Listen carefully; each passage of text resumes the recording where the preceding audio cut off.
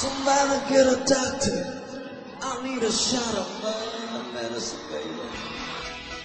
Ladies and gentlemen, Bad Medicine Podcast number 9 coming at you with the one, the only, the undisputed, undefeated, unchallenged heavyweight champion of beer drinking, the Beer City Bruiser, Matt Winchester.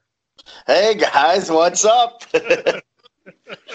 We always give the best intros. I'm trying out some new intros. I want to see how it works if I can give Buffer a run for his money. Oh, I think you could. You could undercut them too. Instead of going for $1 million a show, just go for like 999,000. Oh, I clearly think I'm worth every penny. Absolutely. All right, so ladies and gentlemen, we are here with Matt Winchester, Ring of Honor's own, as well as many other promotions around the country, probably damn near all of them. Mr. Winchester, if you wanted to give the audience kind of a brief rundown about how you kind of got to where you're at. I'm sure you've done it all before, but for our listeners in the UK, we know they don't hear too well. So maybe just give us a quick rundown of how you got to where you're at. All right. Well, I started training under Trevor Adonis back in 2000, I think it was 2001, somewhere around there. And trained for a couple of years with him, and then moved down to Missouri to train under the great Harley Race, learning more about the business side of things. Came back home and kind of made myself on the Wisconsin Indies again. Well, Midwest Indies at that point.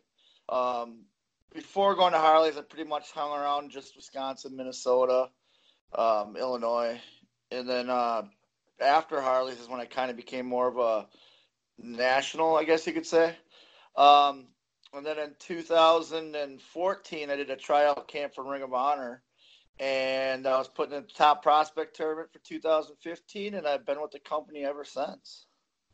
Awesome. And I know you and I go back quite a bit, and, it's kind of funny how we kind of remember seeing Ring of Honor start out in its kind of its early days and what it was trying to make a name for itself. And it is interesting how it's grown. And I think they've got a real niche market with, they're not trying to be something they're not. They're not trying to put on a spectacle of fireworks and pyro and jumbotrons and all this. They're giving people, quality wrestling that, that it's very funny because I know that I've watched, some Ring of Honor lately and, a lot of the up and coming guys. And it's funny because I watched that compared to I watched an old episode of WCW Thunder on Friday night, and I'm watching these guys wrestle, and I'm just like, Jesus, Scott Hall's out there working. Who the heck? He was working Saturn, and it was like the most basic camp match you've ever seen in your life. These guys just had to be laughing. And then you'll go and you'll flip over to Ring of Honor, or NXT, or New Japan, or name the company. And it's just like, wow, things have really changed. And I think that's about all you need to say about it, the styles and things. The cool thing about Ring of Honor is when we get somebody that comes over from WWE and they come into Ring of Honor, they learn real quick that we're not WWE. We have a couple agents that were agents over there, and they came over by us, and right away, Hunter, who's the booker, sits them aside and goes, look, we're not WWE. We don't do all that. We're Ring of Honor. We have our own thing, and you can see them kind of go through a learning process. Like, well, what do you mean? What does that mean? And it's like, let the guys kind of be the creative force behind it, and you just kind of lead them in the direction we want to go, which I think is really cool, Yeah, absolutely. I think that's one of the, and maybe you can kind of dive into it a little bit for the listeners as far as, the big difference between, wrestling in WWE and wrestling on, whether it be Ring of Honor or New Japan or whatever, kind of go into the differences a little bit and how, WWE is a bit more entertainment / TV based versus the others. The biggest thing is Ring of Honor is character based, where they really want us to have a character. We're not just, we're going out and we're wrestling and stuff, but the Beer City Bruisers, they want me to be the guy that you want to have a beer with at the bar, but you don't want to be across from in the ring, and they hit that home. And the best way we hit it home is in the ring. You know what I mean? We don't do a lot of pre-tapes. We do pre-tapes. We do little vignettes and stuff like that because sometimes you need that to help with a character. But majority of it's in the ring telling a story, they'll tell us, for TV stuff, like, hey, you guys have this much time to either tell this whole story in 5 minutes or, plant the seed, and we need this to happen at the end so that the fans will be like, oh, I want to see this next match.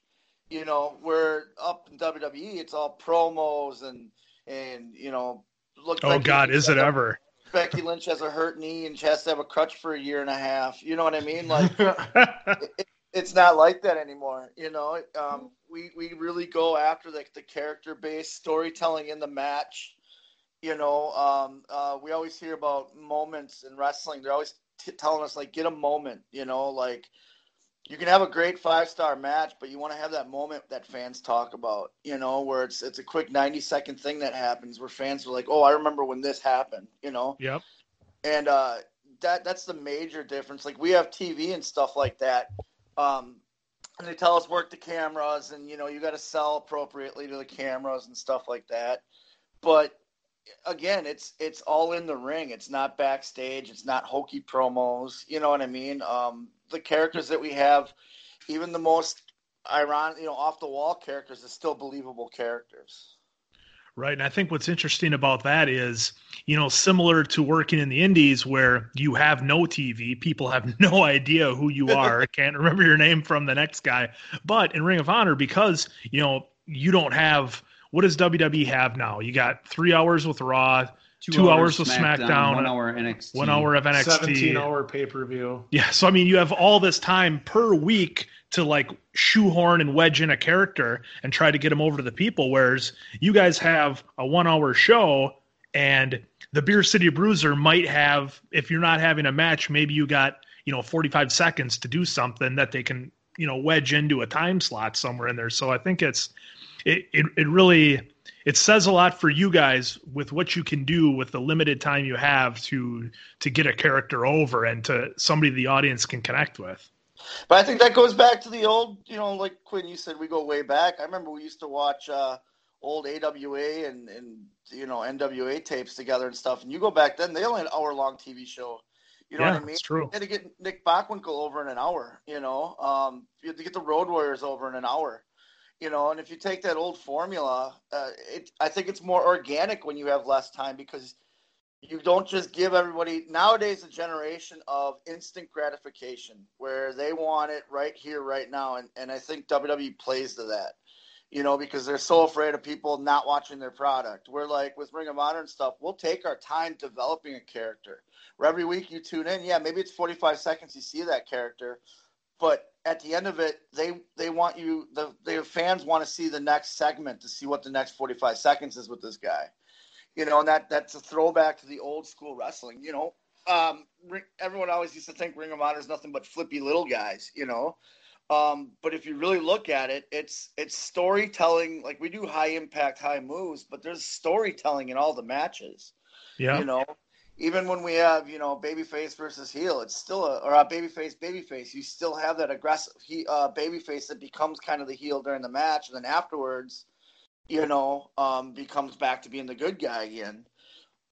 They really force on us right now, like honoring the referees, because referees kind of get lost in the shuffle. And I'm a big fan of that because the referee's the guy that, has to take control of the whole match.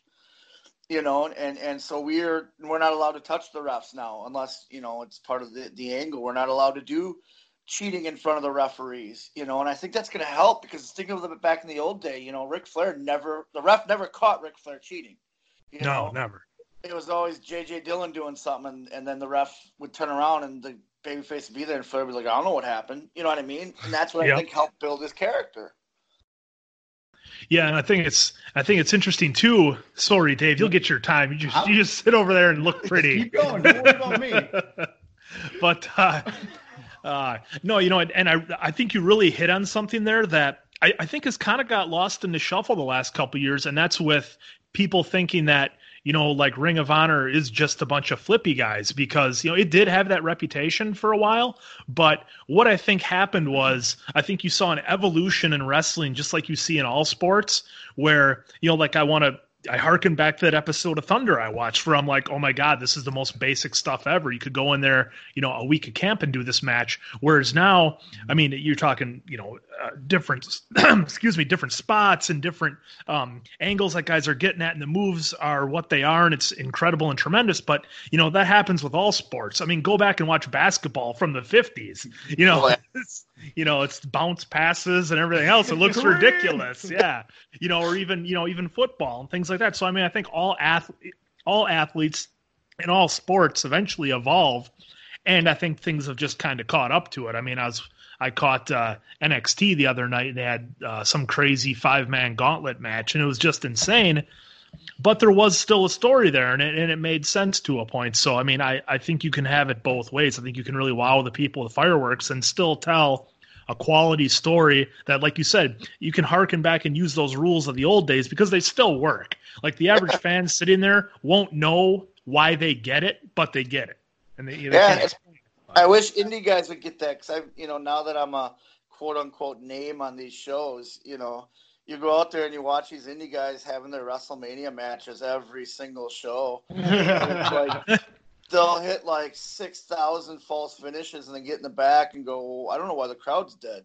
Well, simple, stupid. You didn't tell a story. They're going to clap because they're impressed with your athleticism, but they don't give a shit if you're killing yourself and breaking your neck because you didn't give them a reason to care about you. If you watch my match, I'll go out there, I'll call this guy a jerk face, punch him in the face. He'll kick me in the nuts and everybody will feel sorry for me because we told a simple story. It's like storytelling is wrestling. All the students that I teach now, I try to tell them, like, they always want to work on moves. I said, how about we learn and tell them a story first? How about you show me why a wrist lock hurts, and then I'll show you how to do a moonsault. Yeah, I mean, Jerry Lawler could tell a story with a punch. Exactly. And you watch Ring of Honor, and that's what makes guys like Jay Lethal so good is Jay Lethal will tell a story. He'll start out with some wrestling and simple stuff, and he'll establish the heel and the baby face, and then he'll give you the fireworks at the end. But by the end, you care so much. You want him to retain that belt because he took the amount of time in the beginning on part of his match to make you care about him. So, Mr. Winchester, Diamond Dave here. Oh, hey, look. I finally let Hi, him buddy. I was just admiring his hair. It's starting to finally grow back a little bit. Yeah, I'm never shaving it again. So I kind of want to go back to what you said was in moments, and you gave quite a little bit of a moment in the Hammerstein Ballroom a few months ago. How is performing at the Hammerstein? Because we all grew up watching ECW, just thinking that place was just absolutely nuts, and you got to perform there. So I'd like to hear your perspective on how cool it was. Man, it's a dream come true. I'm so grateful for Ring of Honor. We all have bucket lists. When you get in the business and stuff like that, you have all these bucket lists. And because of Ring of Honor, I have one thing left to check off my bucket list, and that's wrestle at MSG, and that's obviously coming up, But, I remember the first time in the Hammerstein Ballroom, it's kind of hard not to mark out when you walk in and go, oh, man, I remember when RVD did this, and I remember when Super Crazy did this, and I remember this happened. Or going to the ECW arena, and Silas wrestled the Sandman, and Sandman came out to enter Sandman. And I remember sitting in the back going, this is like high school me. Like, this is a dream, Yeah. I'm in the ECW arena singing Enter Sandman while Sandman's going to the ring, And then it's so awesome to go to these buildings and experience stuff. I wrestled in the building, in Lowell, where Shawn Michaels lost his smile. And I joke with my partner now, Brian Malonis, because that's kind of like his home little arena. I go, dude, your arena's famous for Shawn Michaels losing his smile. Like, that's all anybody's going to remember about this building. And he's like, yeah, shut up, don't remind me. I'm like, hey, the Bradley Center is where Stone Cold Steve Austin, cut the Austin 316 promo. Like, It was amazing. You had Shawn Michaels lose his smile, But it's cool to go in these buildings that have this history, and you can walk around and, I every time I'm on the road with Bubba, Bully Ray, we go to an old ECW building, I'll have him tell me stories like, hey man, like, tell me something, and it usually involves so-and-so is snorting cocaine off a stripper's ass over here and so-and-so is doing, but it's like stories, you get to hear about it, you know what I mean? And it's amazing. Oh, the fun they could have back in the day before everybody had a camera on their phone. Oh, exactly. Exactly. So in ROH, and you might have touched based on this a little bit, how much creative involvement do you have, and how much do they actually take out of that? We have a lot of creative involvement. There are characters and stuff. We do have a creative team, and they have they have a vision that they want to get to. So the way it normally happens is you get together with your opponent, and you guys come up with the match and stuff like that, and they'll tell you the finish. But you got to run your match by your agent. We do have agents. And they'll either say, oh, that's really good, go ahead, or they might go, let's not do that here because this match later on is doing that, or let's not do this here because that's too much for this part of the story, and we're gonna touch on that later, and it's really cool because they'll lay out creatively what they are gonna do with your character for a couple months, you know what I mean? So you have an idea when you're putting your matches together where you want to go to. But as far as the matches and all that, we have complete creative control. The agents can, ixnay stuff, but that I like when they do that. Like we might come up and go, hey, we're going to do a dive at this spot, and they might go, you know what? No, the match after he's doing a dive. We don't want to kill their dive because they're in the middle of a high program. You're just on a TV squash match, and it makes sense. It protects the product. It helps the fans then every time they watch a show because. You guys have been at indie shows. You always see the tackle, drop down, hip toss, headlock takeover, for like 4 matches in a row. It's like, God, do something else. With the agents watching over and having this checklist, none of the matches look the same. And I love that. It keeps us all on our toes. And it's also good because the agents that we do have, Joey Mercury's an agent, Bully Ray's an agent, Todd Sinclair, Hunter. They get to give you their feedback. So you're learning. Like I learn every single match. You guys know me. I'm a student of the game. I love learning new things. So there might be something in my head that sounds really good, and I say it out loud, and Joey might go, that's really good, but what if you did this? Or like Bully does stuff like that, and you're like, oh, why didn't I think of that? I'm so stupid, but it's not that you're stupid. You just don't think of it, and you're learning a new perspective. So on the indies, I was always one of the guys to come up to you every chance I had to be like, hey, Matt, if you have the time, can you watch? And then I would always ask for your advice after. Do you have anybody on the indies or anywhere else coming up to you and doing the same, just trying to pick your brain?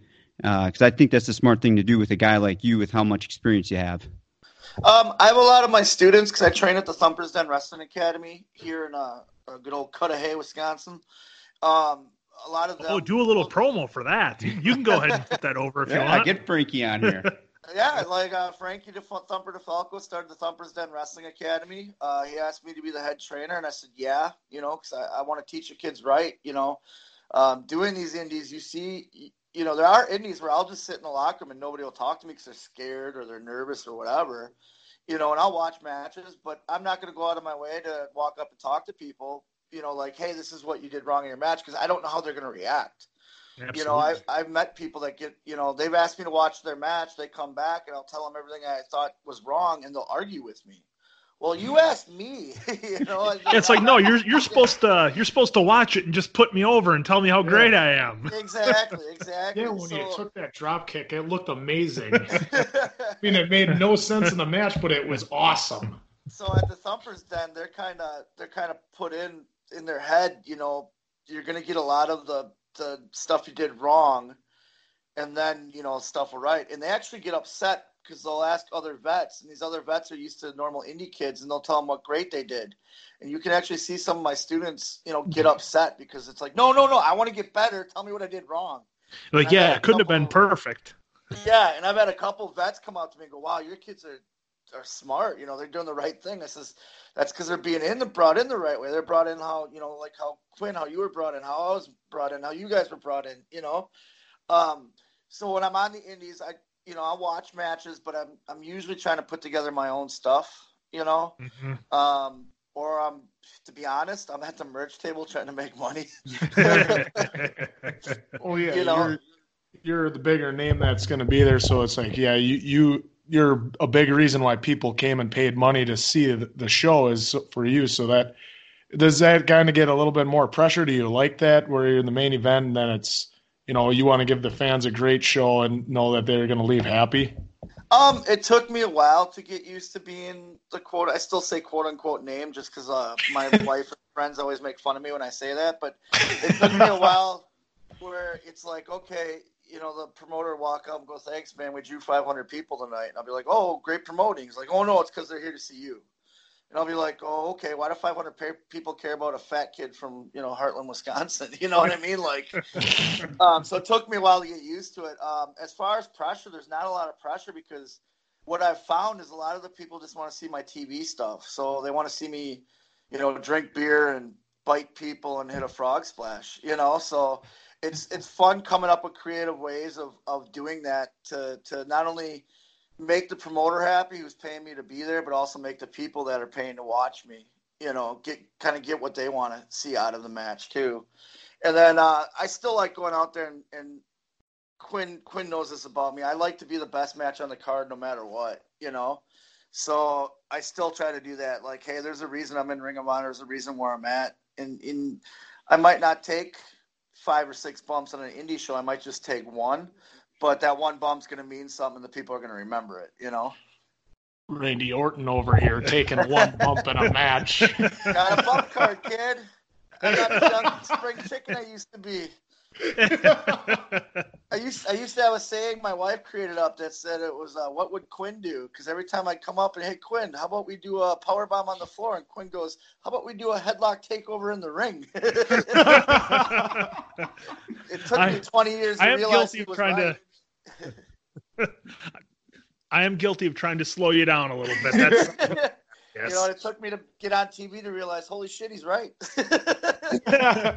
The one thing Quinn and I always joke about is, remember, I don't know if you remember this, but you and 2 other guys versus Quinn, me, and another guy in a 6-man, obviously, and a 6-man, and Arbo was our manager, and everyone was going over their shit. And little old Diamond Dave's over here just kind of, doing his 100 repetitions of trying to remember everything. And you look over at me like, hey, Damone, you good?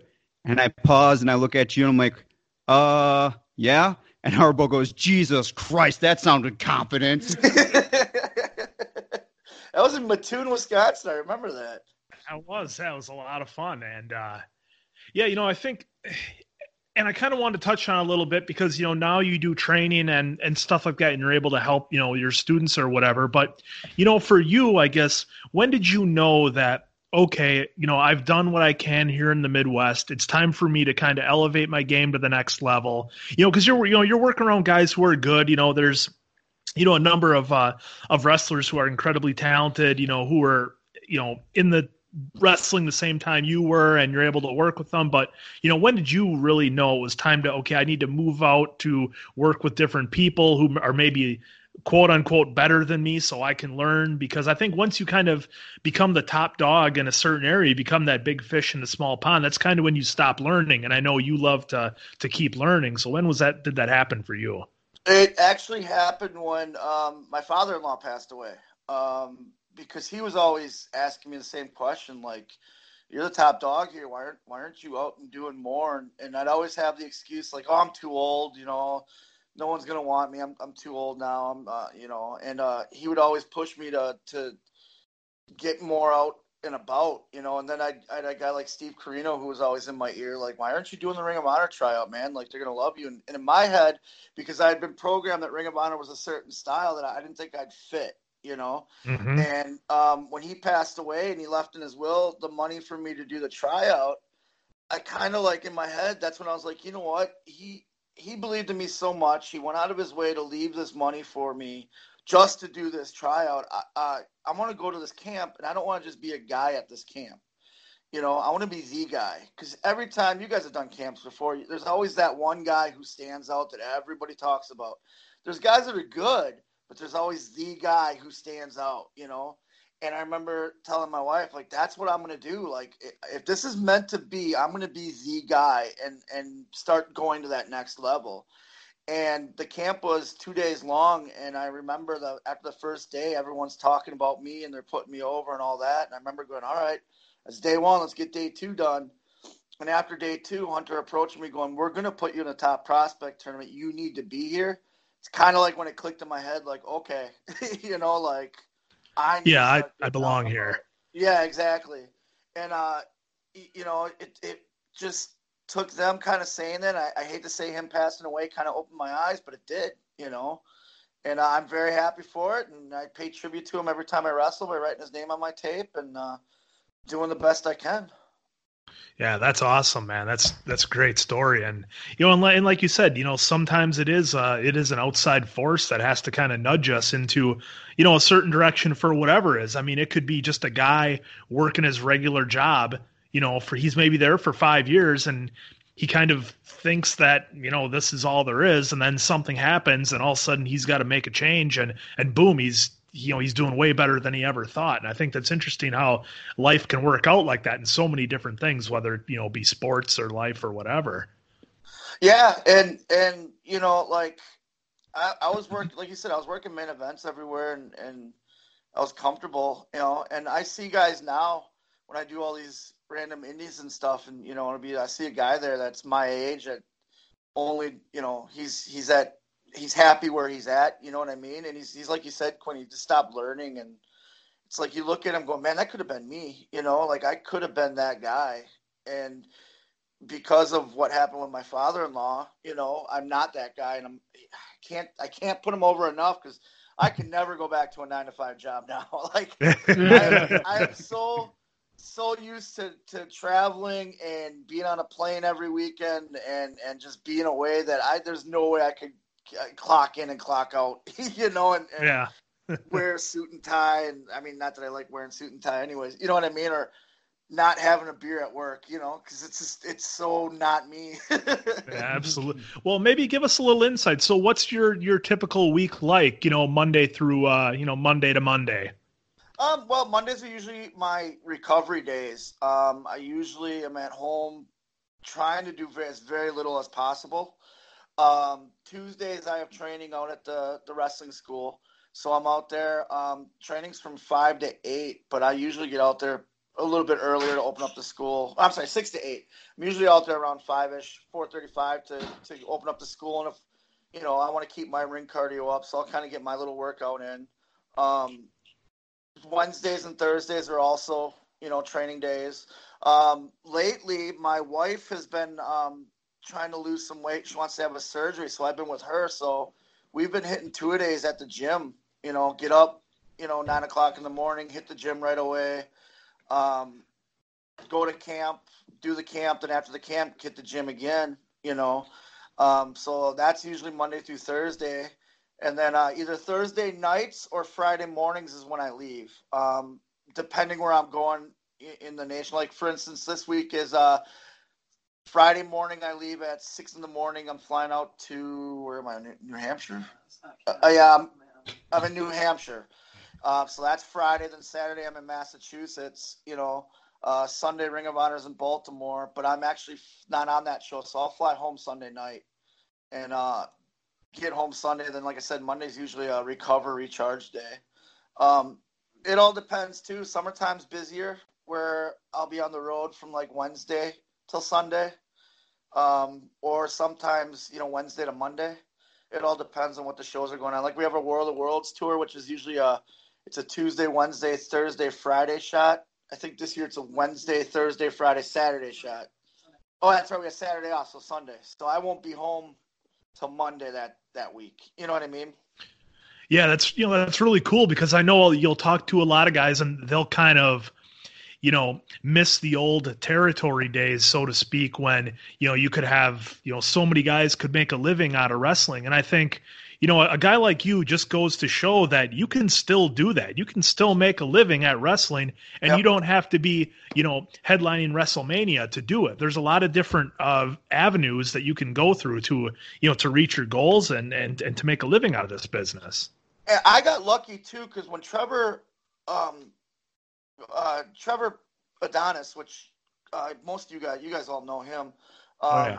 He, the first time, through his course of training me, not only is he teaching me in ring, but he taught me how to break down a payday. Like, obviously when you start out and you're only making $10, $20, you can't really do it. But he's like, you need to take a quarter of the money and set aside for savings, a quarter for taxes, take a quarter to eat on and a quarter to send to the family, you know? So now that I'm actually making money with it, we break my checks down that way. You know what I mean? And then, you know, on top of that, you have all your merchandise, which is great because that's all just like cream. You know, it's all that's money you're not expecting. But I'll still break it down where, okay, you know, maybe I made $100 this week. I'm only going to spend 20 of it on myself because the other 80 of it, I'm going to, you know, I got to buy new gear, buy new boots or something. You know what I mean? And I thank Trevor for that, breaking that down for me, because now I'm able to make a living, you know. And I try to teach the students at the den that, like, you guys are not making money now, but you will be. And if you save your money while you're doing it, you'll be able to make a living. You know, it can be a job. But on the flip side, when you're an indie guy, you also have to go out of your way and promote yourself, and you have to contact promoters, and you have to, you know, it's constant go, go, go. You know, when I'm at home on my day off, I'm usually emailing promoters trying to find out, okay, I'm only booked, like right now I'm only booked till June. So I'm trying to find out July through September bookings. You know what I mean? Because you got to constantly keep filling that tank. You know, it's not like. No, absolutely. Like, yeah, I have my paycheck from Ring of Honor, but I want my indie money too, you know, until I sign an exclusive deal. I got to get that, you know, and plus I hate having off. I don't know what normal people do. I've been doing this for so long. I don't know what's normal. You know, like taking the wife to dinner is weird. You know, it's like, okay, now what do we do? Oh, we're going home. It's 9:00 and you want to go to bed? Oh, okay. You know, it's weird. Well, that's good that you say that about the money, because it is really grippy. That microphone is grippy, man. This guy almost botched the microphone. What else is new? But no, it's funny that you say that about money, you know, saving it, because there's, you know, you guys all saw it too. Like, they get their payday, they go right into the bar, and then they spend their payday right there at the bar. So, yeah, you know, it's good that you're teaching the kids that, hey, you got to save some of this. I'm not saying don't go to the bar afterwards. Hell, I made a living going to the bar, you know. That's your gimmick. Exactly. There's fans that would love to have a beer with you. Let that fan buy you a beer. I had a student the other day, because now that I do my entrance from the bar, I'm in the bar pretty much until my match. And a student was there, and a guy goes, "Man, I loved your match. I'd love to buy you a beer." He goes, "Oh, no, that's okay. I'll buy it." I go, "No, he's, you know," because fans, they like, that's a moment for them, because they know if they buy you that beer, they're going to get a couple minutes of talking to you. You know what I mean? And that makes an experience for that fan. You know, like, I have fans all the time that want to drink with the Beer City Bruiser, and I'm all for it. You know, I'll sit and tell you stories. You know, if I'm getting a beer out of it, cool. You know, I don't mind meeting new people. You know, and it's, yeah, absolutely. You know, you can still go to the bar and have a good time and not spend money. No, for sure. And you touched on it a little bit earlier about, you know, about self-promotion and how huge that is, because, you know, like we kind of talked about, you can be the biggest talent in the world, but if nobody knows about you, you're not going anywhere. And I think, you know, when you and I were coming up, kind of the big names around the indies were the AJ Styles, the Christopher Daniels, the Samoa Joes. Like, I mean, you had heard about those guys before you ever even saw them work. And it was just kind of interesting how that word of mouth kind of traveled. And yeah, it's the proof. I think you're seeing it right now where, you know, self-promotion and getting yourself out there, and obviously being a top level talent helps too, you know, but it, you know, definitely pays that. You've got to put in the legwork, and just like anything, nobody's going to hand you anything in this business. You know, a lot of guys, you know, you were talking about, you know, Trevor and money and stuff like that. And, you know, Horace up in Minnesota, Horace Psychopath, he always had some really good stories about saving money and being on the road. 'Cause, you know, he was kind of back in what I guess would kind of be the tail end of some of the territory stuff and some of the Japan stuff. And he had some great stories too, but again, you know, it's all about self-promotion, and you are the product. You have to sell yourself. And we broke in before the internet was big. You know what I mean? So think about it. And Samoa. There's like message boards, and, you know. Yeah, like they all made a name. Tape trading. Yeah, they all made a name tape trading. And nowadays, like, I think CM Punk was really the first internet star, you know, where the internet talked about him all the time. You know what I mean? Yeah. But like, it's so easy right now to go on Facebook, to create a fan page, and then share it. You know what I mean? Go on Instagram, take a couple pictures, and post it. You know, open a pro wrestling tee store and then just share it every once in a while. You know what I mean? Like, it's so easy now to promote yourself. I don't get why more people aren't doing it. You know what I mean? Yeah, it's like all the tools are right there in front of you, and again, you have the internet now, and that's been a theme, I think, with our last couple of guests, where how the internet and social media has changed, so many different things. I mean, obviously it has. Everybody knows that. That'd be a broken record. But you can really see the differences in many things on how it's changed it, how it's made things easier. And then, and sometimes you're still shaking your head. Like, what are you doing, kid? Which way are you going to go here? You happy just every Saturday going up to the same bar and wrestling in front of the same crowd with the same guys you've done it 100 times, or are you going to try to go somewhere, Well, and with the thing that I don't get, like, first day a student comes in, I go, what's your goals? Is this a hobby or is this going to be a profession? Because if it's someone's hobby, all the power to them. If they're honest with me right off the bat that they only want to be a weekend warrior, they want to get away from the wife for a couple hours, and they want to, it's like their volleyball league, cool. I will train them the same way and I will help them, Mm-hmm. But if it's your career, you should be doing everything you possibly can to make it to that next level. Why are you abusing your body? Bumps hurt. Hitting the ropes hurts. Why are you doing this?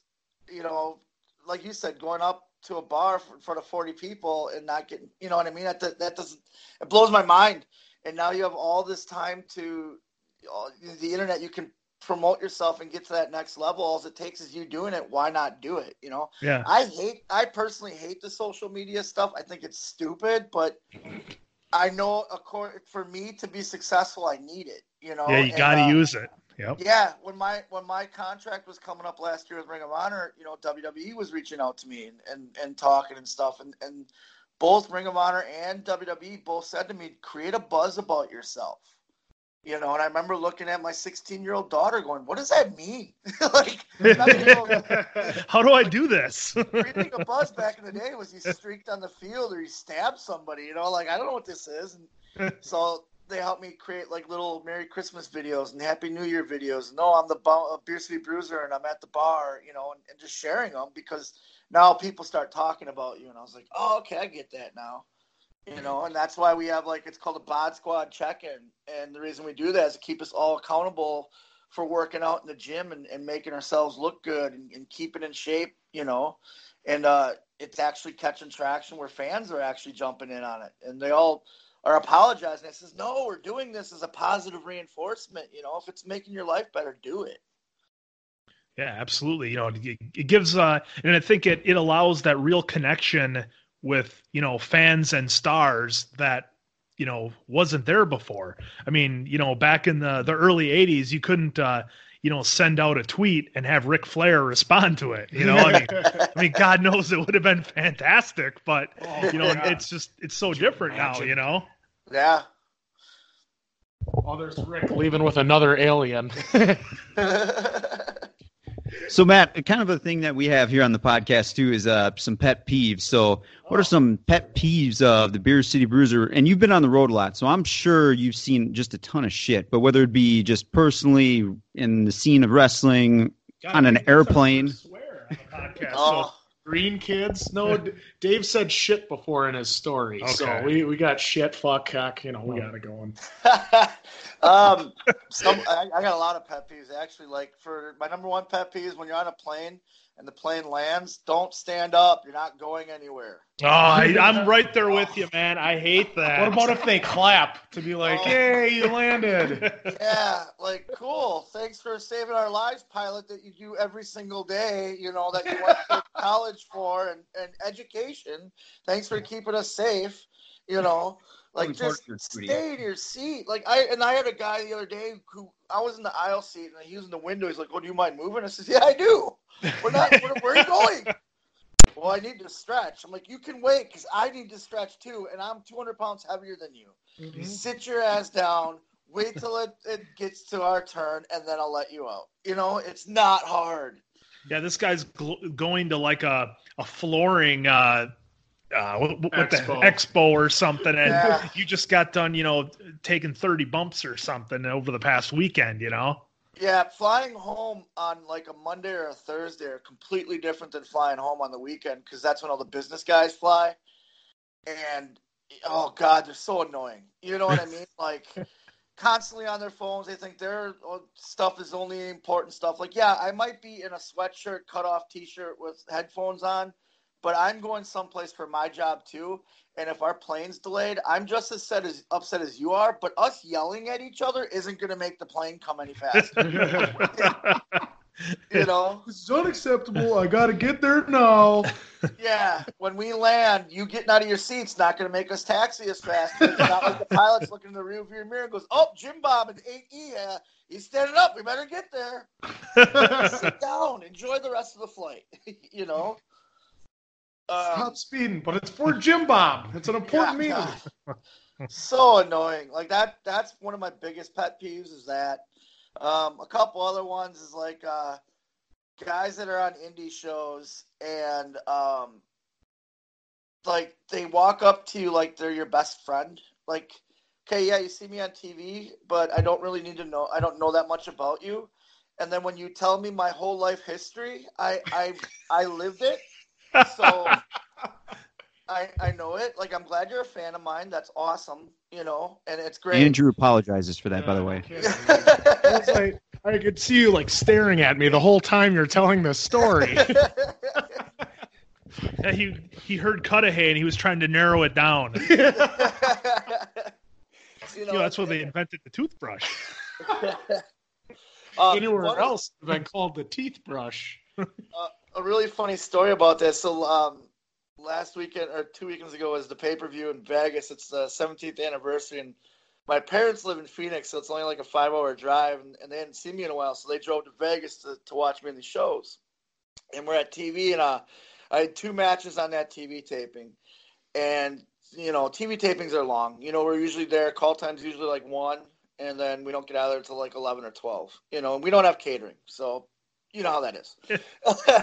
So the show gets done, and my dad texts me. He's like, "You have time to see your mother and I?" I says, "Oh, yeah, come around to the back. You know, I'll sneak you into the back and you know, I'll say goodbye and whatnot." And he's like, "Oh, no, you got to come out to the front. There's this lady, a friend of mine wants to meet you." And I was like, "A friend? Like, that's weird. Like, why is there my dad? Man, okay, so whatever." So we go out by the merch table, me and Malonis, and my dad's there, and he's like, "Oh, this is so-and-so. They're from wherever. They know everything about you. Can you take a picture with them?" And I was like, "Yeah, sure, 'cause I'm not going to be a dick, you know." Well, now all of a sudden the fans are starting to come out of the venue, and they see this couple taking a picture with us. So now it's like, "Oh, hey." So, you know, now I have a line of people, and my dad's off on the side going, "Yep, if you need pictures with the Bruiser, just line up right here. He's my son. He'll help you out." And I'm looking at my dad like, "Dad, stop. Like, I just want to go to I'm sore. I'm beat up. I want to go to the hotel room. I want to drink $3 a picture, just pay me. Well, and we had a meet and greet that day, and we had a real successful meet and greet where now people are paying money to do this for us. And I'm trying to explain to my dad, like, you know, this is $10 a pop right here, Pops. You know, like, this money going out of my pocket. He's like, "But you're my son. It's okay." It's like, no. So about an hour later, I finally get back to my room. My dad's there, and I go, "Dad, please don't." He goes, "But it was so weird. She knew everything. She knew stuff about you I didn't even know about. And I'm your father." That's great. You're taking pictures with him. After this, he'll help you load your groceries into your car. He'll take you back to your hotel room. Yeah. And my dad's like, "Well, do you normally have dinner with fans?" I'm like, "No." No, not usually. Absolutely not. He's like, "Well, I remember you wrestling at, you know, the Knights of Columbus for Bruce City. You were friends with everybody." I go, "Yeah, Dad, that's because there's 25 people there. Like, of course I'm friends with everybody. You know, I'm Ring of Honor. There's 1,000 people out there, and they all want to take my picture." So, Matt, you were the first one to come up to me and be like, and this, I hope, rings a bell for you. You were like, "Hey, Damone, so who's your favorite superhero?" And this is just before you and I had our match. You're like, "Who's your favorite superhero?" I'm like, "Oh, Batman, hands down." Bruce Wayne? You're like, "Fantastic. We'll see you out there." I'm like, whoa, what's that mean? He's like, "Don't worry about it, Damone. I'll see you out there. You got your stuff?" I'm like, "Yeah, but what does that mean?" You're like, "Damone, calm down, man. I'll just see you out there." And you walked off so I could stop asking you. And then 30 seconds into the match, shh, whack, just a double handprint, fingers everywhere that looked exactly like a bat. So, yeah.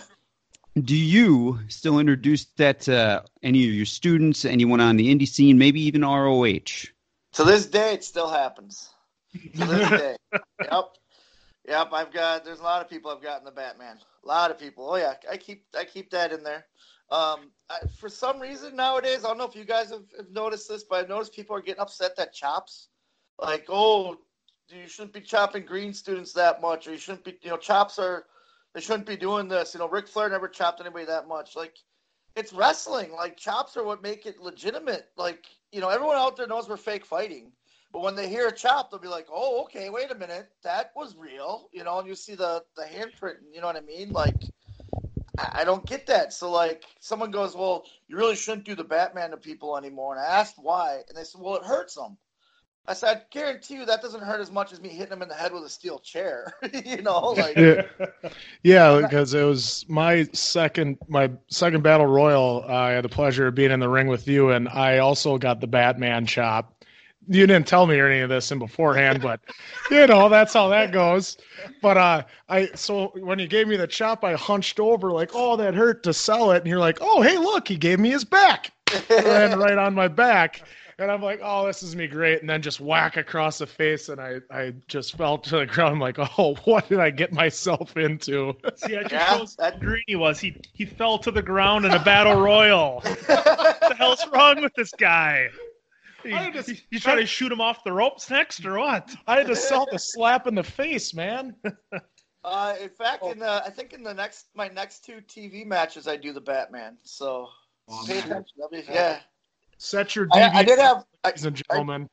I did have one battle royal where I pulled a kid in the corner. I said, who's your favorite superhero?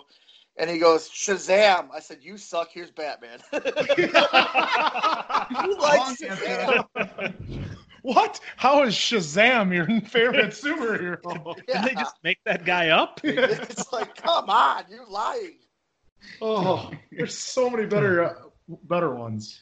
Yeah, so Winchester, you could probably back me up on this. Quinn rags on me for being a big Dark Knight fan, and if I'm correct, you are a big Joker fan. Is that correct? Oh, yeah, Heath Ledger's Joker's the best Joker out there. Okay, please tell Quinn why. Hey, well, before we get into that, let me clarify. Okay, every time the three of us have seen the same movie, right? Pick whatever it is. Whatever. It could be, what did I watch last night? The Fast and the Furious. Big surprise. Escape Plan 2, whatever it might be. Anyway. Caspian Batista. Anyway, so every time the three of us see a movie, I'll be like, hey, Dave, what'd you think of this movie? Nah, pretty good. Dark Knight was better. That's exactly how it goes. Yeah, but I agree. It's no Dark Knight, guys. If you're watching Fast and the Furious, like, Sundays just turn on NASCAR. It's the same thing minus Vin Diesel. No. That's for Formula One. And I'm glad you brought that up because I've got a 2-hour segment we're going to do. All right. That's enough of that. Quinn, if you did that segment, it'd be a Paul Walker and it'd probably crash and burn. This guy. Wow. Too soon. Jeez, just like Blackheart Dave over here that thought he should have died at the end of 7 instead of driving off into the sunset. 2 minutes after Quinn and I are wiping some liquids off of our eyes, Dave's like, they should have had him die at the end. Whoa! See, I knew that being from Heartland, you had a black heart. I should have took you out back in the day when I first found out we were high school rivals. Now that is a fantastic story. To this day, I still tell everybody. But I found out on the younger generation, it kind of gets lost. And here's why. So for the people that don't know, Quinn and I had been friends when we first started wrestling. And we were supposed to wrestle each other on an ACW show at the Ningyi Performance Center for good old Jason Jerry. And somehow we got on the subject of high school sports. Now, Quinn went to McWanago High School, and I went to Heartland Arrowhead. And in the southeastern Wisconsin area, that's a notorious rivalry where the two schools just hate each other. So I said, I played for the Arrowhead. And he says, I played for McWanago. And there was a good 15-second pause between the two of us. And it was like that scene from Batman Returns where Batman finds out Catwoman's Catwoman and she finds out he's Batman. And they go, well, do we start fighting now or what? So we did that. And I bring that up, and somebody will look at me and goes, like, I told a student that the other day, and they're like, what's Batman Returns? I'm like, come on! Oh, Oh my God. And so we how many actually- chops did he get? Oh, God, yeah. It was Batman's all night long. And I do remember we actually looked at each other and did say those words. So what do we do now? Fight? We didn't know what to do. I've been brainwashed for 12 years that you're the enemy. I mean, it'd be like the Germans meeting the Polish. Exactly. Like, what happens in that situation? You both go up separately to Jerry. Yeah, we can't wrestle tonight. Why? Because there'll be a real fight in the ring. Oh, Yeah, but boy. Jason Jerry would have loved that. You know him. Oh yeah, Jason would have been all for that. That's, anything to make money. Yep. So another little quick story, because I feel like we have just so many with you. Mr. Jim Neidhart, rest in peace, Jim, and rest in peace, Trevor. I didn't get to see that yet. You gave me the opportunity with Brandon Blaze, the late great Brandon Blaze, Number 2. number 2. Everybody knows. And so anyway, you come up to me and you're like, you're working. You and Brandon are working tonight against Jim and you.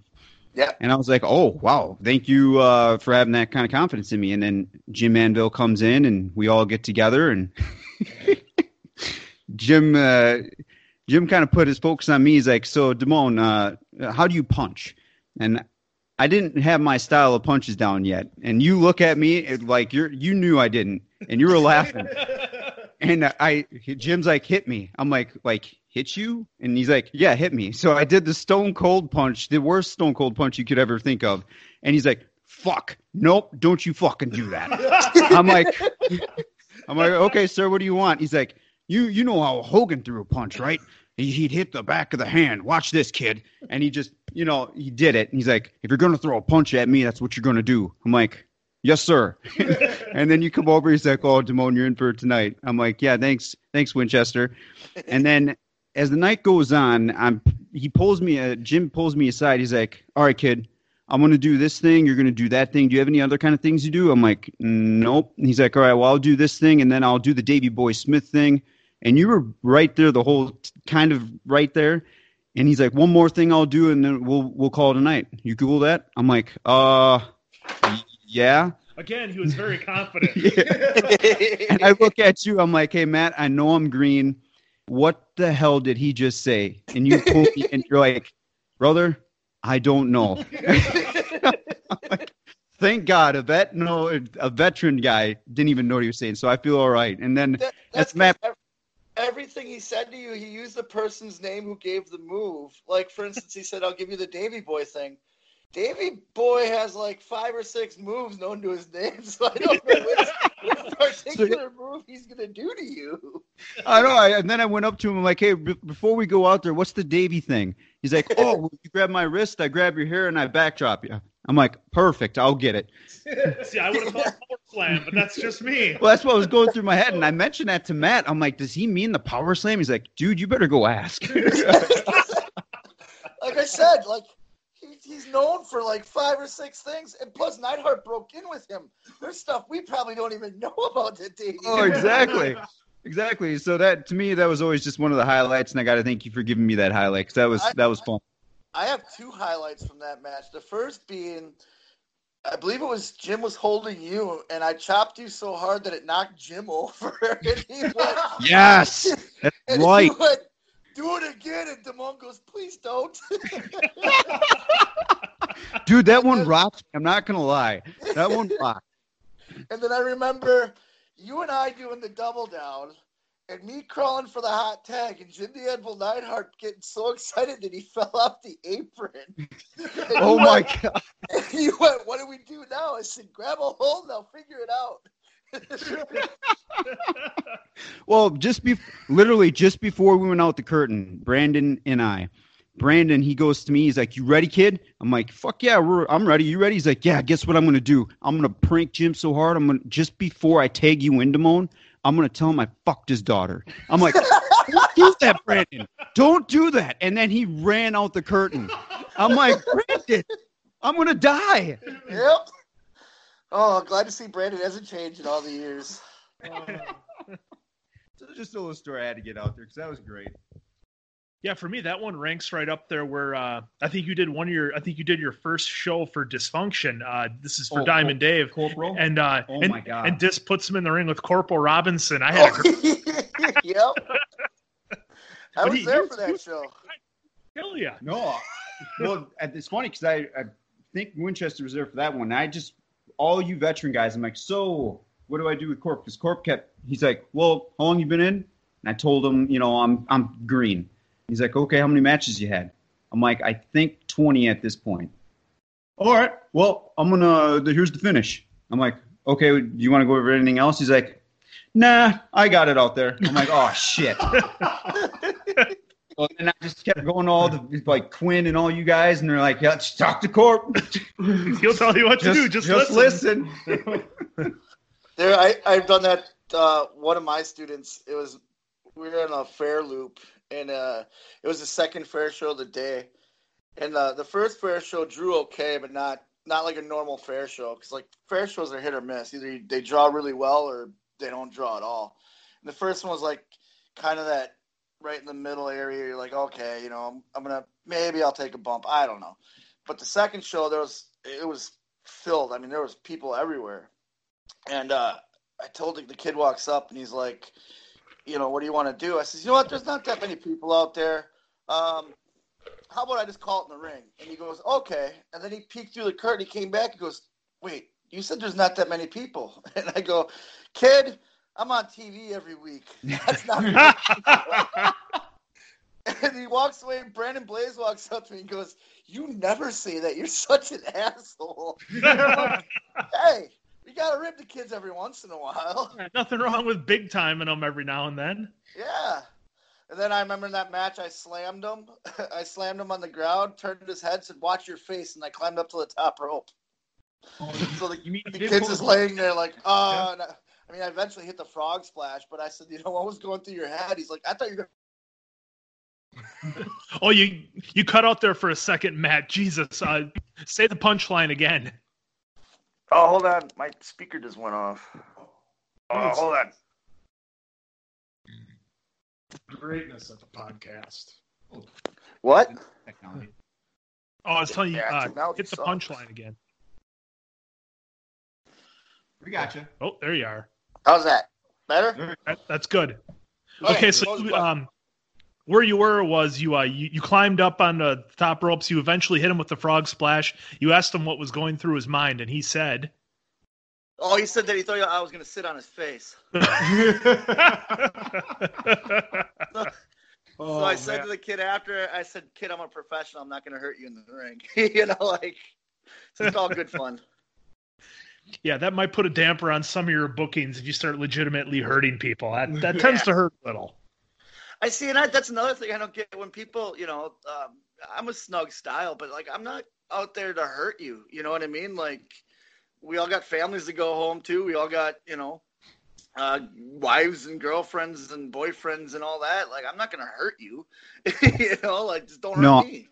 No, I can contest to that. There was a match that you were watching between Sadist and myself, and I almost botched a overhead suplex, and I ducked my head at very last second, and Steve and I were all giddy. We're coming to the back. We're like, yeah, we did so great. And you were the first one to approach us. You're like, great job, but watch your fucking safety. You got in our face about it. You're like, you guys were completely unsafe on that move and laid into us on it. And we're like, whoa. We had no idea, and you're just like, I'm not trying to be a dick, guys, but safety. Damone, you could have just broke your neck. And I was like, yeah, yes, sir. Safety is number one. That's what we teach at the Thumpers Den. I always tell the kids, I'm gonna teach you how to protect yourself and protect the other guy.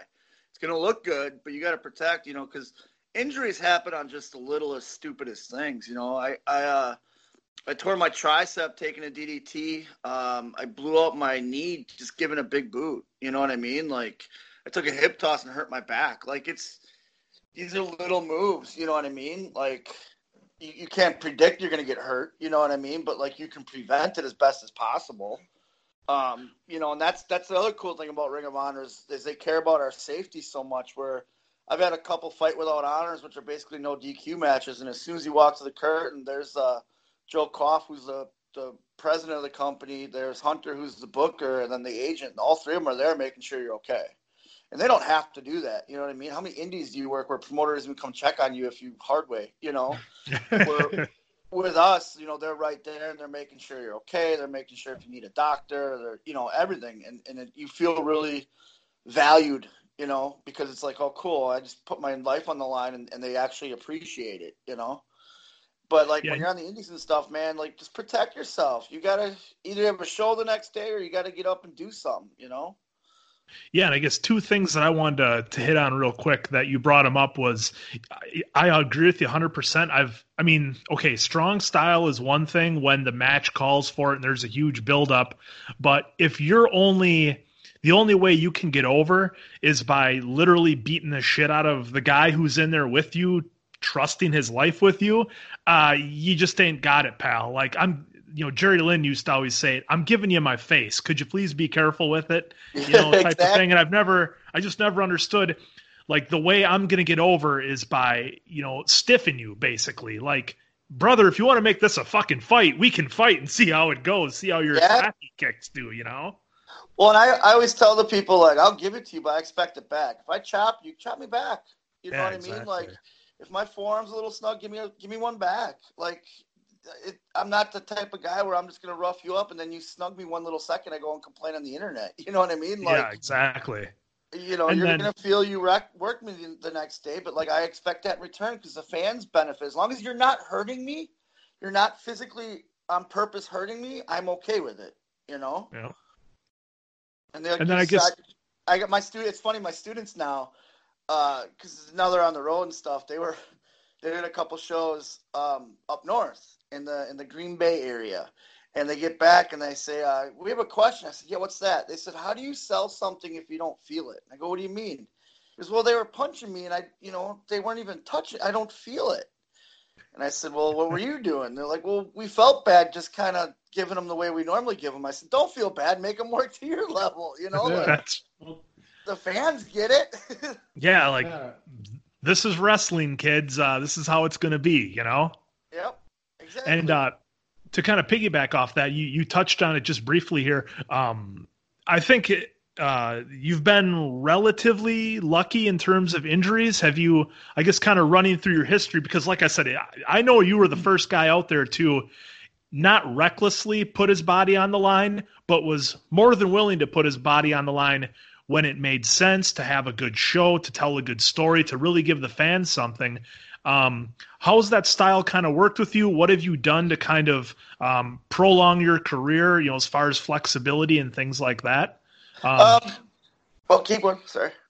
Oh yeah, and just saying, like, kind of where is that taking you as far as, the type of injuries you've had, what you've done to prevent them, and how you've kind of been able to prolong your career and keep working at a high level? Well, my style's changed over the years. Now doing all the high risk stuff is more meant for, like, the high profile matches, like TV, pay-per-view and stuff like that. I'll do the older style, but it's also, I learned to make everything make sense. I enjoy teasing stuff now so that when I finally do something where my body's put on the line, it's like a big pop from the crowd. It's not like just doing it to do it. As far as injuries, I've torn my left tricep, torn my left ACL, had surgeries on both those, numerous stitches and staples throughout my body, herniated disc in my back, my sciatica's been screwed up, my right hip, is all messed up, no front teeth, obviously. What I've been doing, though, is as I get older, I go to the gym and I change my lifting style because I came from a football background. So it was always, and I was always, like, 'cause my birthday's in July, I was always the smallest guy on the team. So it was always lift as heavy as you can, as much as you can, and get as big as you can. That's okay when you're 18, 19, 20. But now that I'm, 40, it's more about flexibility and a lot of cardio, a lot of circuit training. I threw in some yoga. I met DDP on the Chris Jericho cruise, and he talked me into doing his yoga, and by God, it works. Yep, that's what everybody says, is that it's life-changing, Yeah, when he pitched it to me and stuff, and he gave me the I got a lifetime membership and all that, and I was like, all right, I'll give it a try because I don't want this. I mean, it's a gift from a vet. I'm not going to let it go to waste. And my wife and I, we incorporate it into our workouts, and I feel better, because it's flexibility and it's core training and stuff like that. So I'm able to put some more years on my body, Obviously, everybody has a bump card that you don't think about when you're young. I do regret some of the big bumps I've taken in the past because I feel them today. But overall, health-wise, I'm feeling pretty good, and I think it's because of the change in the workout, the change in the diet. I eat better for myself, especially when I'm on the road. Switch to a light beer. I do drink light beer, but the funny thing is I'll drink any kind of beer. That's the best thing about it. Like, I love going to these new towns. I have this thing now where I go to these new towns and I'll find a local brewery. And I'll make sure the promoter brings me in early enough where I can go to the brewery or flies me out later on where I can go because I want to experience. When you're on the road, you get so little time to like see things. It's usually just airport, rental car, hotel, venue, rental car, hotel, airport. So when I do these indie shows, I try to get a little more freedom. Like, hey, can you fly me out, like a 3:00 flight? And then, at 11, let's go to this local brewery and so I can sample all the local beer, And I love doing that because I get to find out all these, like what's local and what's great. And it's helping local business, which I'm a big, supporter of, and get to find different things to drink, Yeah, absolutely. It definitely gives you a benefit to going to the city or the town. And, aside from just the wrestling, you can actually say, hey, I went to somewhere in Tennessee and I actually remember it. It was something memorable that I saw. Yeah. And I can always recommend stuff when I'm in town, and like everyone always asks, oh, what are you drinking when you come to the ring? And normally it's Miller Lite, but if I find a really good local brewery, I'll ask them for a 6-pack or a 12-pack, and they normally give it to me, and then I can take it out. And then I used to do that with cigars too, where I'd find a cigar place to get cigars from. And now there's a group called the Martinez Cigar Company in New York. And starting in April, they're releasing a Beer City Bruiser blend of a cigar. No kidding. So MartinezCigarCompany.com. You can go on there. You can order some BCB cigars, and They we'll taste use good. guy for his victory cigars. Yeah, I'll use those for every Packer season. That for every game they're going to win next season. Oh, this is perfect. He'll take 19. So WrestleMania weekend, they're launching them, and I got to do an autograph signing at their shop. But it was all because I do this little thing with, because like I said, I believe in small business. Small business is what make the world go round. And if I can help out a local brewery and bring some more people to drink their beer, especially if it's good beer, Absolutely. So I was just kind of wondering, maybe it's my fault for not doing enough to look it up or anything, but for the Chris Jericho cruise, you were on the first Jericho cruise, and he's coming back with number 2. I was wondering if you had any kind of, memorable moments for yourself being on that cruise. That whole cruise was memorable. It was a life change. It was so amazing. If you got time, I got plenty of stories, but I'll tell some of my top few. So my top story is I don't know if Andrew, if Dave, you know this, but Quinn knows this. Mick Foley has always been a big inspiration in my career, and I've never met him.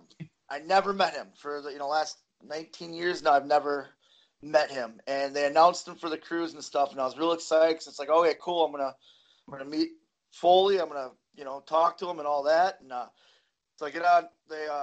When we get on the cruise, we got these talent badges, which is basically all access for us, where we can go wherever we want. They had a talent lounge that we could go to, which was really cool because you could spend time with the fans, but then if you needed to get away, like if you're overwhelmed or you just need a little bit of time yourself, you can go to the artist lounge, and it was just talent that was in there, the bands and the wrestlers and stuff. So It was really cool where they made sure that we had our space too. And so, the first day you're in there and you see everyone that's going to be on the cruise, and I'm looking around, and Jay Lethal, who knew I was a big fan of Foley, goes, "You're looking for Mick, aren't you?" I says, "Yeah, man. Like, it's kind of like I have a hidden agenda where I want to meet him and stuff." And he goes, "Well, don't worry. He's on the boat." He texted me. They had all the names had like Jericho and all them all had their own little balcony or a deck. They had the 14th deck all themselves, so he was up there. So okay. So just did my thing, and then I saw he was doing his comedy special, and I was like, well, I'm going to go to the comedy special, and with our VIP passes, we get backstage. So I was going to go backstage and meet him and stuff, and when I got there, they had moved his comedy special with a podcast because Foley wanted to watch wrestling. And now it hit me. I literally changed out of my wrestling, got done with my match, changed out of my wrestling gear to run across the boat to go to his comedy thing. And now they're telling me he didn't do his comedy thing because he was watching wrestling, and I just got done wrestling. Like, wait a minute. So I saw he was doing another one, and I ended up going to it, watching. It was a great comedy thing, and went backstage, and I'm sitting there thinking, okay, cool, I'm going to meet him and all this. And Diamond Dallas Page was there, and I'd met him before. And he goes, oh, you're here to talk to Mick? I says, yeah, first time meeting him. He's like, oh, he's a great guy, but do you mind if we film something for DDP Yoga first? I says, no, go ahead, by all means. So they do their little video and stuff like that. Dallas starts leaving. He says goodbye to me. And Foley walks up and he's signing autographs with the fans. And I'm just kind of chilling out like, okay. And in my head, I'm like, this is how I'm going to introduce myself. This is what I'm going to do. This is what, and I have like a speech prepared, So he turns around. He comes walking up. He's like, oh, Beer City Bruiser, how's it going? I'm a big fan of yours. And he shakes my hand, and I go, like, mouth ajar, just sitting there looking at him going, My name's this isn't Matt. what I had planned. My name's Matt. I'm the Beer City Bruiser. He goes, I know, I just said that. And I was like, And it's like, in my brain, I'm going, say something stupid. And it felt like an hour, and like, oh my God, I'm just sitting here. And I said, well, thanks for everything you've done, and I kind of talked to him, and he goes, hey, I watched your match with the Briscoe brothers on TV. It was near perfection. I really like your work, and looking forward to hanging out with you, and I'm a big fan of yours. And I was like, And I remember before it got all done, he goes, we're in the meet and greet tomorrow, same meet and greet. I says, yeah. He says, well, come meet me here, and we'll walk to the meet and greet together. And I'm like, all right, cool. And I remember walking back to my cabin, kicking myself, going, man, you're such an idiot. Like, there's so much more you could have been. He probably thinks I'm a moron. Yeah, it's like, could have been so much cooler to Mick Foley, and you weren't. Total Chris Farley moment. So then I did the meet and greet, and he was there, and it was a little bit better. And then I ran into Noelle, Frank the Clown's her boyfriend. He did something for Dysfunction a while back, and she was there, and I was talking to her because I got to know her on the cruise, and she's like, oh, hey, my dad says hi. He's a big fan of yours, and he doesn't think you're a moron. And I'm like, oh, cool, thanks so much. Day made. Look at that. Oh, that's awesome, so Matt. that was like the number one thing that happened to me that whole cruise was this, I got to be an idiot in front of Mick Foley, and he doesn't think I'm a moron, so I'm okay with it. If the opportunity comes, are you going to be on cruise number 2? No, as far as I know, we're not allowed to do that because AEW is doing it. And because All Elite is so fresh and new right now, they're rewriting our contract, the verbiage in our contracts, because I don't think we can they haven't officially told us we're not allowed to wrestle for AEW, but all of us kind of get that vibe that, because if they get TV, they'll probably be direct competition with us. So we don't know right now how that all works out. And I know with Jericho being part of All Elite, that's who they announced is doing the wrestling. So I'm going to say right now, no. But if the opportunity comes and I can be on the cruise again, I'd love to do it. It was totally awesome. Interesting. Yeah, I didn't even think about that. Yeah, with the TV thing. I didn't think about that. No. Yeah, a lot of people ask us, because the Bucks left Ring of Honor and Cody, they all left Ring of Honor on a good note. It was a handshake and, see you later. And the whole locker room still likes the guys. They weren't bad or bitter or anything when they left. You know what I mean? Like, we all knew they were going to do something, it was no secret. So when they announced it, everyone, with Ring of Honor, we were all like, okay, well, can we wrestle for them? Can we not? If the guys with the exclusive deals obviously can't because they're exclusive to Ring of Honor, but like a guy like me who's not exclusive yet can still I can do select indies. Like, is that considered an indie or not? You know what I mean? Mm-hmm. And then none of the office people have directly told us no, but we're all kind of figuring out if they get a TV deal, like it's probably going to be like an NXT or WWE thing where no, we're not allowed to go. because we're not allowed to wrestle for WWE, NXT, Impact, because it's direct competition. And then we're not allowed to wrestle on like companies that air on Powerbomb TV, or what is it called, Independent Wrestling TV now, I guess, because we're on the Fight Network. So it's all legality and stuff like that. Like, sure, they just gotta draw it out for you guys and be like, all right, here's what you can do, here's what you can't. I know you're not lawyers. Let me explain this to you. Well, and when I get my contracts and stuff, like my first contract, I just signed right away. Like, okay, I got a contract, here we go. And then going through the negotiations for my second one was interesting because it's actually negotiations, and I'm not, you know how it is on the indies. You give a guy a price, he says no, and you're done. Here it was like, well, this is what I'm looking for, and then back and forth and all that, and then it's like, now you have like indie promoters like, hey, you're not exclusive, we want to use you, and you got to actually like find out about this indie company now, you got to do your research and see what their story is.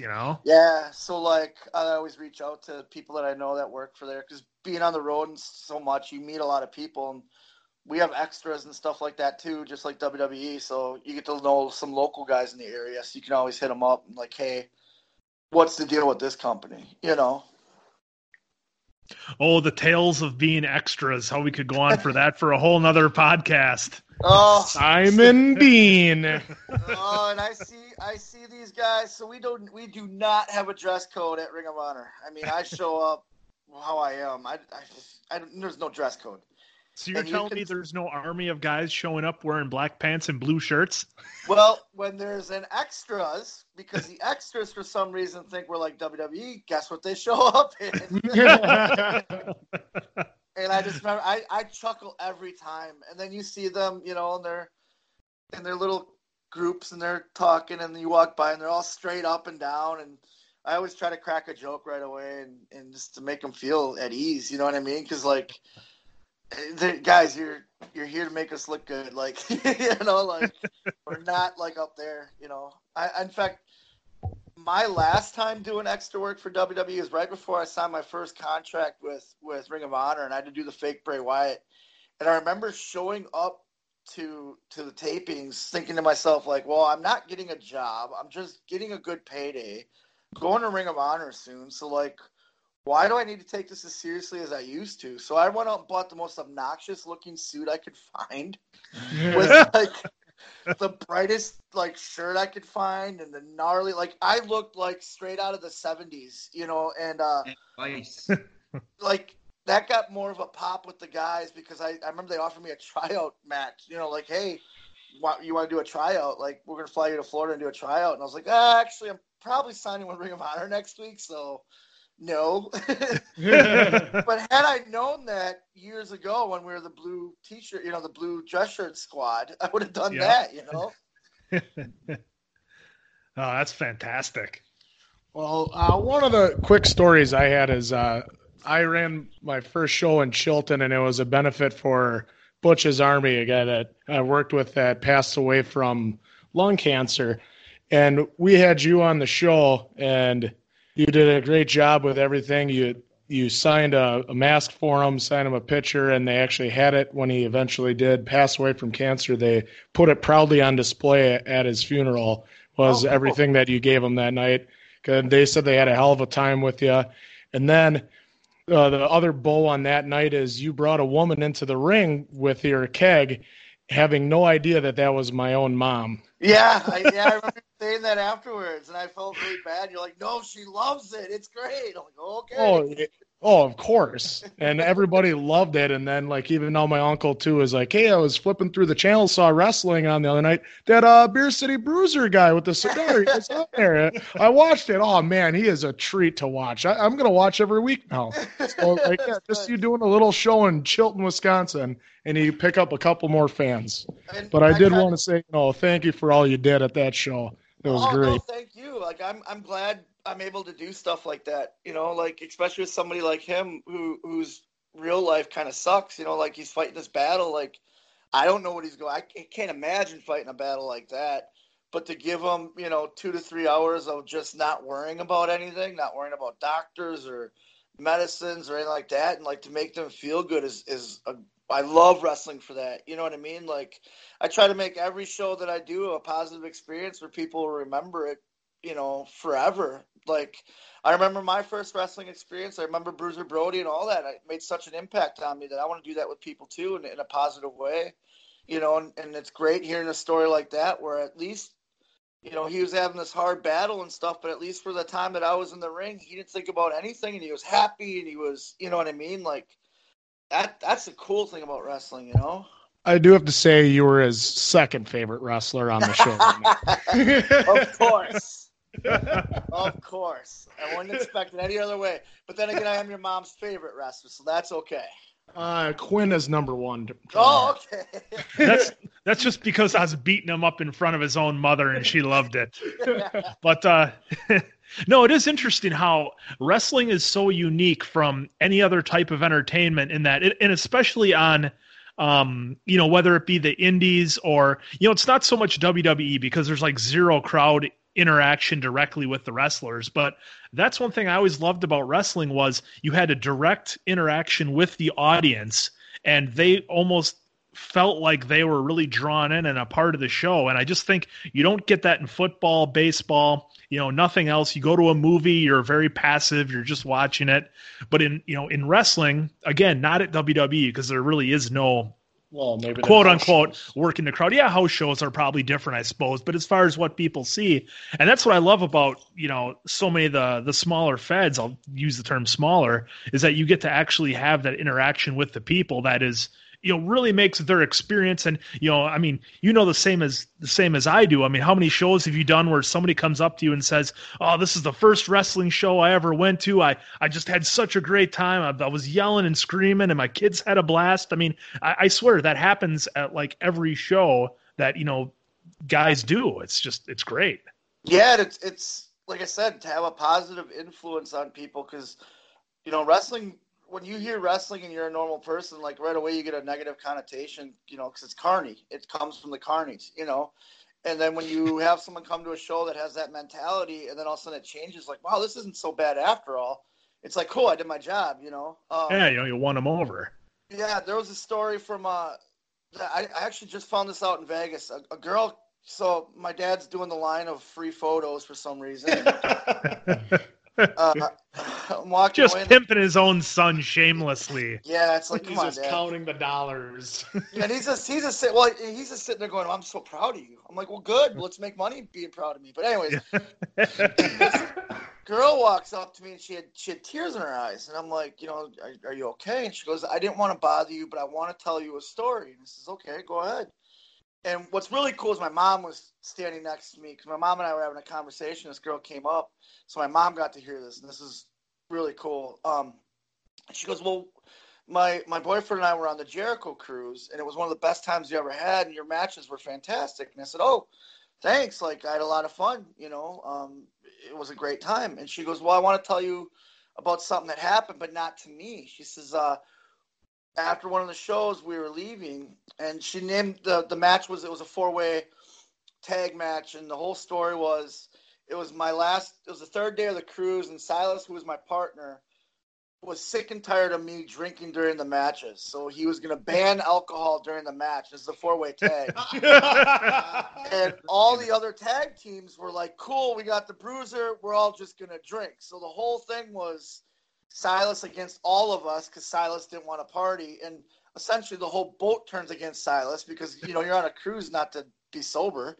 Yeah. And so the finish of the match is I bring a bucket of beer in, and we all share the beer, we toast it and all that. So she says they were leaving that, and there was an old man about 70 years old in an elevator, and he was like cupping this crushed beer can. And when they got in, he's like, oh, please don't knock this over. Please don't knock this over. And she goes, well, okay. He's like, I'm a 7-year-old man, and I've been watching wrestling for almost like 45 years, whatever it was, like a long time, he said. And he goes, and I saw one of the best matches ever, and this is the can that Beer City Bruiser drank out of. I'm going to take it home and put it in glass. And he is a true throwback to what true professional wrestling is. And he reminds me, I lost my wife last year, and this is one of the first times I'm ever happy, and I'm so happy this cruise happened. I'm so happy a guy like him was around. And like my mom starts crying, this girl starts crying. I'm almost about to cry, but it like, you know, I thanked her for telling me the story, and she walks away. And my mom's like, "Oh my God, did you know that?" And I said, "No, but that's what the cool thing about wrestling, you know, like Yep. that guy got to have that moment, you know." Yeah, that's amazing. You know, and yeah, you just wonder how many times does that happen, you know, and I bet it happens all the time. You know, guys have like going back, here we are going back to it, creating a moment. Yeah. You know, it doesn't necessarily have to be in a ring. It can be something like that happens, you know? Yeah, like he didn't say it was because of the mat. He said, "Oh, look, this is a beer. There was the last beer I had in the ring, and I threw it out in the crowd, and he caught it." Like, that's awesome. Which is, you know, like to us, it's like, "Oh, okay, yeah, it's a beer can." You know what I mean? Like, yeah. But to him, it's like, okay, and like to hear that he had such a hard time, and this helped him cope with that hard time. You know, like it's cool. Like wrestlers aren't truly. scumbags. And then just They're actually anytime really cool. he's having a hard time too, he can just look at that beer can and then it'll bring a smile back to his face. Like, yeah, I remember that moment. Yeah, see, wrestlers aren't all about sending dick pics to rats. You know, Okay, our next topic: best city for rats. No, well, like I'm a happy scowl married from the man. My life. wife can beat me, so I can't answer that. We'll ask Scott Steiner about the rat in Sheboygan.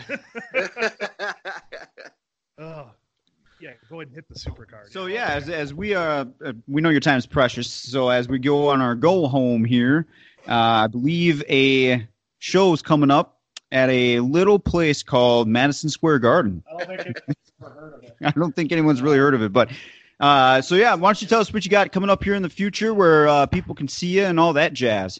Oh man, so.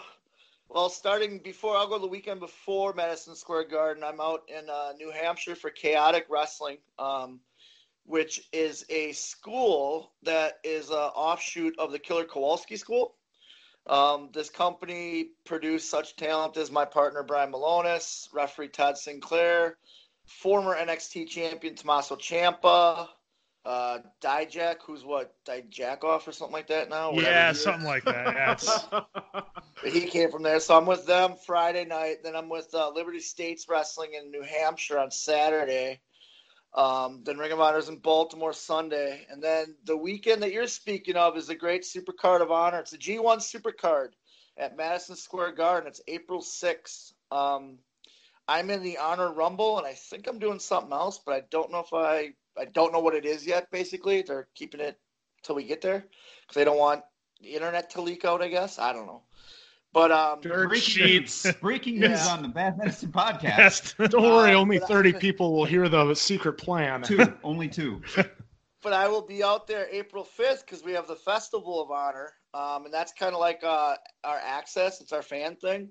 I'm actually going to be a guest on Dalton Castle's interview Q&A segment, and I'm going to be playing a beer pong tournament. So nice. Yeah, that'll be a lot of fun. And then getting paid to play beer pong. Look at that. Exactly. Best job in the world. And then April 6th, from noon to 2, I'm at Martinez Cigar Company as we're going to launch off the Beer City Bruiser cigars.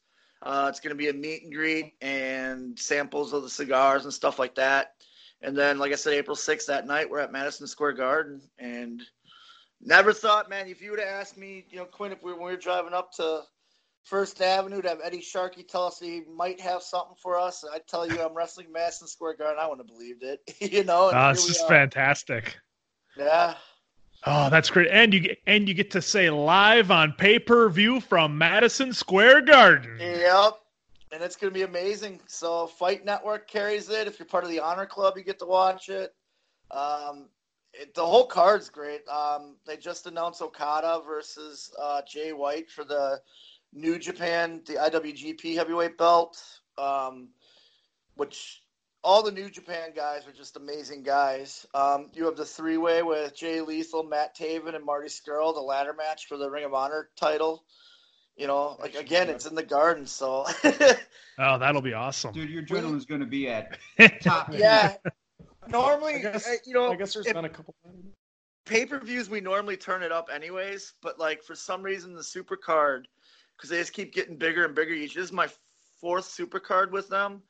and each year it just keeps bigger and bigger. So there's more and more adrenaline and more, like crazy bumps. I last year it was where I took the bump through the table or off the top rope to the floor, trying to frog splash Jay Lethal, and he moved. That happened last year, and like I didn't feel it for a few days, but that's because that's how long it took the adrenaline to wear down. So I'm wondering how long it's going to take me to get off this high. It's gonna be like 2 weeks. Yeah.